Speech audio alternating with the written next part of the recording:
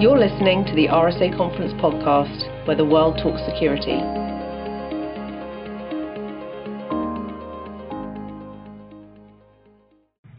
Hello, this is Britta Glade, Director of Content and Curation with RSA Conference, and I'm happy to welcome today Teresa Gao to our podcast. Teresa, can you introduce yourself to our listeners, please?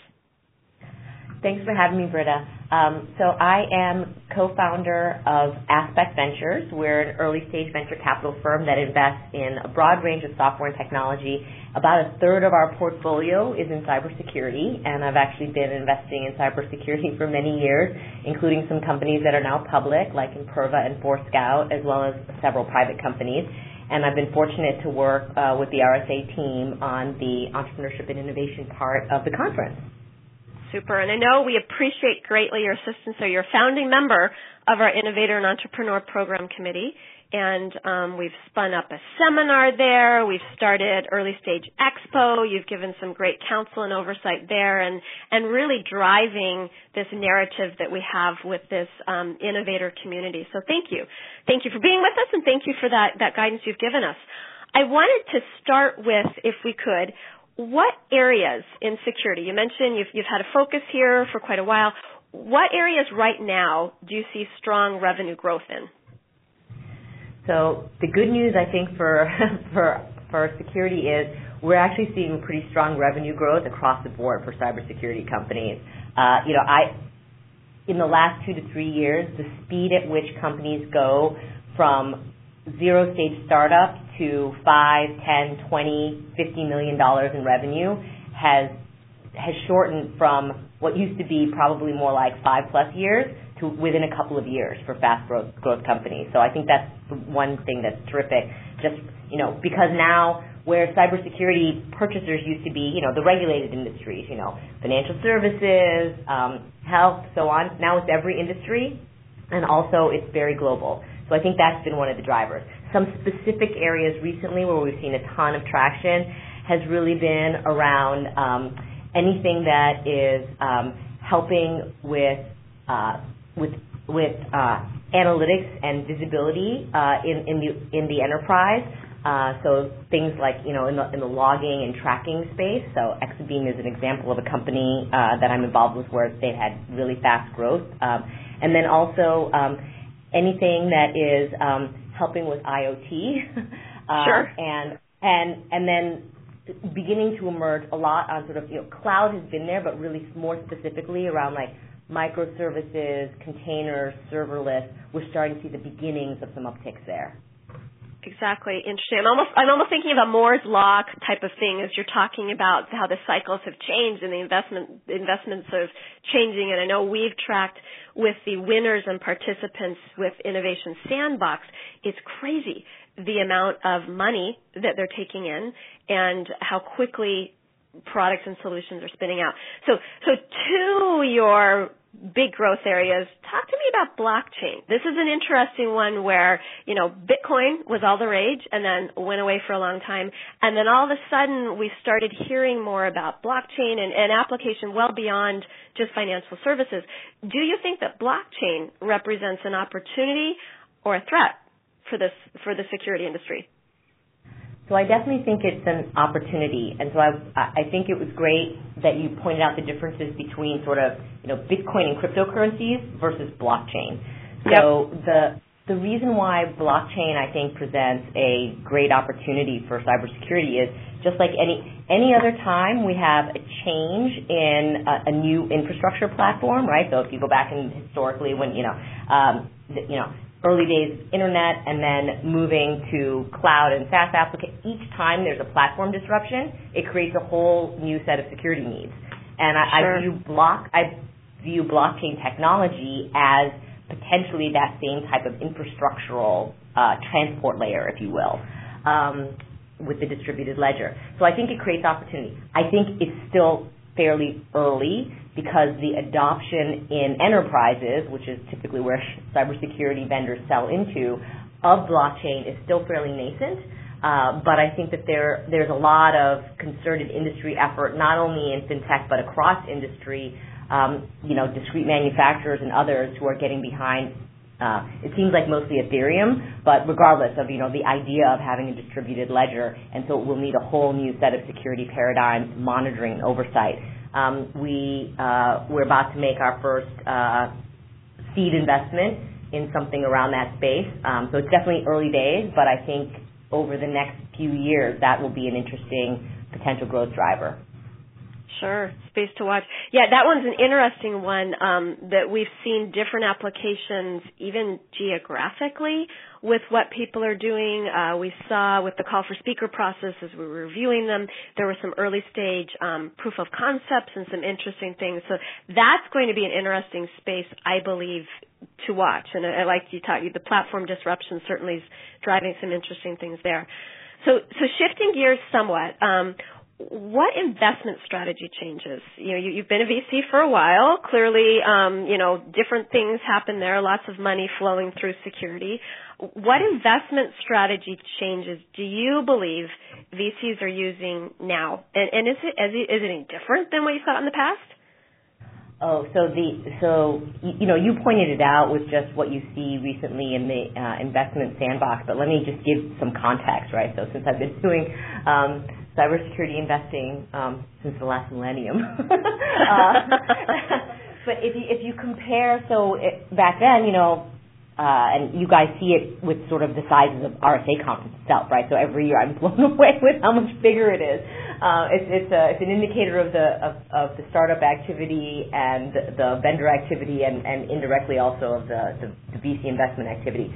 Just to give you context, I don't have the 17 numbers yet, but the 16 numbers, it was about $6 billion of venture dollars went into cybersecurity companies.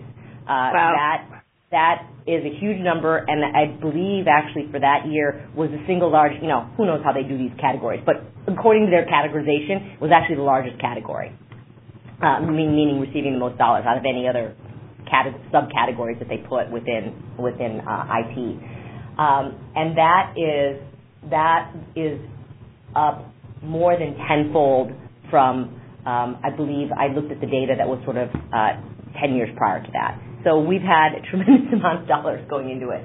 So how has the strategy changed for venture in general? I think in general, right, in the late 90s, early 2000s, people thought of cybersecurity investments as, a small-ish % of their overall venture investment portfolio, like single digits, right? And also because the thought was most of these companies will be acquired and very few of them will go public. I think now, kind of going back to time, then, you had sort of Palo Alto and FireEye, and then, last year we had Okta and Forescout and a few others. And so I think people see as venture capitalists, oh no, there's actually IPO outcomes as well as M&A outcomes. So it creates bigger upside opportunities. So what you've seen is, I think for a lot of people, they started investing more dollars. We have always been investing in the space, but we definitely increased specifically our investments when we saw the faster rate of revenue ramping. And so, we tend to be investing thematically based on sort of infrastructural changes like some of the things that we talked about. But I think for a lot of VCs, we're seeing more VC firms who maybe weren't as active in security before, now becoming active. And then we're also seeing the rise of some, cybersecurity-only dedicated funds, right? Whether you think about how Trident created their own cybersecurity-only, or the 1010, I'm going to get the numbers wrong, guys, who are just, cybersecurity only. So we're starting, that's a change. We're starting to see some cybersecurity-only funds or portions of funds. Interesting. So you have been instrumental, again, in providing us much guidance on, what's happening in innovation, what are entrepreneurs looking at. We did introduce last year an area called Early Stage Expo, recognizing that there are many, many companies that they're not quite to the point of, showing up on that ever-growing RSA Conference Expo floor that you referred to, but they still want to get some buyer visibility. What, put your crystal ball out. What do you think we'll see this year within Early Stage Expo? What would you point people toward from trend standpoints and very interesting innovation that's worth paying some attention to? So I think that a couple of things that we've already talked about and a couple of things that I think are newer. So I think we will continue to see a large number of sort of cloud security companies, microservices, containers, serverless. I think that will continue to be a big area. I hope that we'll start to see some early security solutions around blockchain, as we discussed. Yep. And then I think this is less about sort of the specific market that they're targeting, but I think that another sort of fundamental technological shift is, machine learning used to be a bad word. It was scary. Things. And now it's like sort of everyone's doing it. But I think in reality, given the huge growth in the volume of data, right? If you think about the fact that, now we have billions of internet-connected devices, and that's ballooning with IoT devices. It's like literally going up like order of magnitude. So I think most security companies that I know of are embracing and investing heavily in, whether you want to call it, most of them will call it machine learning. My security experts will tell me it's not really AI. So machine learning. Exactly. The purists will divide between AI and machine learning. Yes. So I don't want to get in trouble with some of my CTOs and not being precise enough. But absolutely applying machine learning to these huge and ever-growing data sets that they're collecting.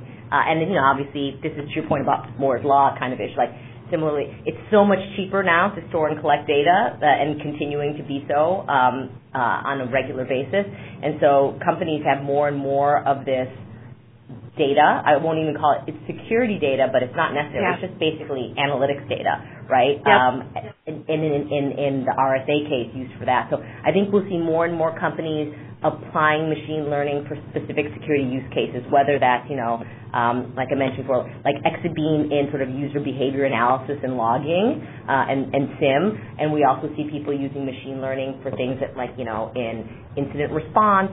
I think we're definitely starting to see a bunch in sort of, anti-money laundering and identity as well. So I think we'll see some cool stuff there. And then who knows? I'm always what's fun about it is I'm always surprised. Like, I don't. Sometimes there's always going to be some things that are like new that I hadn't seen before. So it'll be exciting. Yeah, no, it is. And when you see the different ways, you think, well, as we were talking about with blockchain, that, it's the first life we were seeing Bitcoin, and then blockchain is that completely different platform applied in totally different ways. We had noted when we were going through the submissions this year, yes, machine learning interplayed with artificial intelligence, and that seemed to be kind of the marketing veneer for some things, and yet underneath it were some really interesting, fascinating offensive and defensive plays and ways that people were using things. So there's never a shortage of new things happening within our industry. So to that end, and I know we often hear this argument among some of the cutting edge companies, the enterprise folks. There's this friction between, do I buy from an established player where I know it's going to work a certain way, I've got an army of salespeople and service people that can come to me, no one ever got fired for buying X, to, wow, there's this really cool new thing that sounds like it's going to solve this very specific problem that I have. How do buyers find solid startups that they feel comfortable adding to that overall solution in their security portfolio? There's probably not a one-size-fits-all, but what advice would you give to someone for finding that solid startup and making that a little bit of leap of faith sometimes? Yeah. So, I think that for enterprises looking at startups, there are a lot of if this is helpful, this is kind of how we look at it, right? So, the biggest thing that we look at is, look at the management team. And, this is a benefit in cybersecurity that's not necessarily there in other sectors. Most of the cybersecurity founders, even if their companies are new, they are repeat entrepreneurs, right? So you take somebody like, who happens to be someone I've been fortunate to work with many times. So you take a company like Cato Networks, where Shlomo Kramer is the founder and CEO, and, last year was sort of our first real year of shipping product, and you would say, well, wow, this is a really early stage company. But obviously, Shlomo was also the founder and CEO of Imperva before that, now a public company, and before that, co-founder of Checkpoint. Now, they're not all going to be Shlomo, but most all of the cybersecurity entrepreneurs that I have seen that receive venture funding and get promoted by, an RSA in any of your various locations, they've raised venture funding, and most all of them have, you can track them and look at their last company. And so that's a long way of saying that's what we bet, and if I were investing, meaning investing my enterprise's IT budget, not just investing, in my case, my firm's venture dollars, first thing I look at is the management team, and do they have a track record of delivering, enterprise-grade security solutions? Maybe not at that company, but at prior companies of theirs. That's probably the biggest thing I think that anybody can look at. If it was a financial services ad right now, I'd have to say past performance is not a prediction of the future. But in our business, we actually find that it's a pretty good predictor. So that's one. Two, obviously, not all startups are created equally, making sure, and again, this is easy to find, making sure they're well-funded, meaning dollar amounts, and if you care, like looking to make sure that the investors and the board are people who also have experience and success investing in and building other cybersecurity companies. And then the last one, which of course is what everyone always wants to look for, is, very few people want to be the first customer, and I totally get that. That's a very different mindset. And actually, these companies know who the design partner type customers are. So, but then go and talk to those get customer references. I think that's the biggest thing that people can do, and these companies know that, and they expect to be giving you references that they can talk to. Excellent.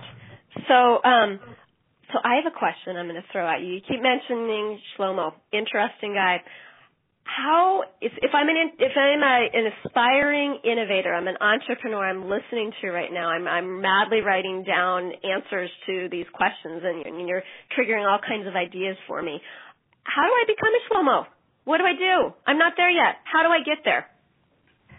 So I think if you want to be a cybersecurity entrepreneur and founder, the biggest thing would be, go join a existing, it can be a startup. I would say, go join a private company that is in cybersecurity space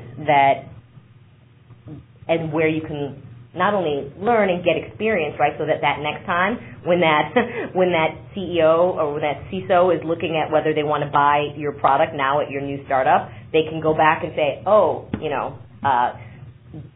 you have experience. Oh, you were at this other company. That company delivered good product. You were part of the core product team there, product management, whatever your functional role is. So I think that's the biggest thing that you can do. It also is the biggest thing you can do because that becomes your network of potential co-founders and early employees, right? So you have a ready-built network there. And obviously, lastly, it's likely that those customers that you get to know at, company A, when you're ready to start new code B, that will also carry forward. So I think that's the biggest thing that you can do is just, if you're interested in being a cybersecurity founder, go out there and join whatever stage you're personally comfortable with, another cybersecurity company that you believe strongly in. That will be a sort of the best experience and training for you so that you can go off and start your own. Great. No, my father's a doctor, and it almost reminds me of that. It's a residency, it's a fellowship. I'm building up what I'm learning through experiencing it in different ways. So that's excellent. So I'm going to thank you for your time. Leave with this final question. We're getting ready for RSA Conference in April. We'll have lots of attendees. what guidance would you give to our attendees that are interested in the Early Stage Expo or Innovation and Entrepreneur Seminar, our Innovation Sandbox? What would you advise them? Go into it with these 3 things you want to get out of the experience, or these 4 things to do, or these, 5 people to meet, or, leave knowing some new people. What action items are you going to give to my attendees who care about innovation and entrepreneur? So I think that one is, if you're thinking to your prior question, if you're one of those people who's thinking about starting a company, absolutely the content, the programming, the seminars, the panels, and the networking at the innovation and entrepreneurship track is go look at what's there, and then go and listen to the content, but also it's a great networking opportunity to meet not just the panelists, but also think about your fellow attendees, because you'll find like-minded people. So I think the networking piece of it is a big part of it. I think the other part of it, of course, is that, if you already have a company, this is definitely a place to go out and meet potential customers. RSA has a very, an amazing set of attendees at all levels on the potential customer side as well. And then I guess sort of lastly, I think that definitely the Innovation Sandbox has proven to be a great place if you're one of those customers to go and look at the companies that are going to be the next ones that you're going to think about adding into your portfolio for great new technologies. Excellent. And it's in its biggest area ever this year, because it keeps drawing a larger and larger and larger audience. Thank you. Thank you so much for joining us today, Teresa. Thank you for your guidance and oversight that you've given as we've built out our ability to really try to deliver additional value to the great innovators of our industry. It's exciting. As you say, the innovation is certainly not stopping. Great things happening in security, and thanks for participating today. For our audience, thank you very much for tuning in. We welcome your feedback further on this topic and anything else you might have on your mind through our social channels. We look forward to seeing many of you in April at RSA Conference.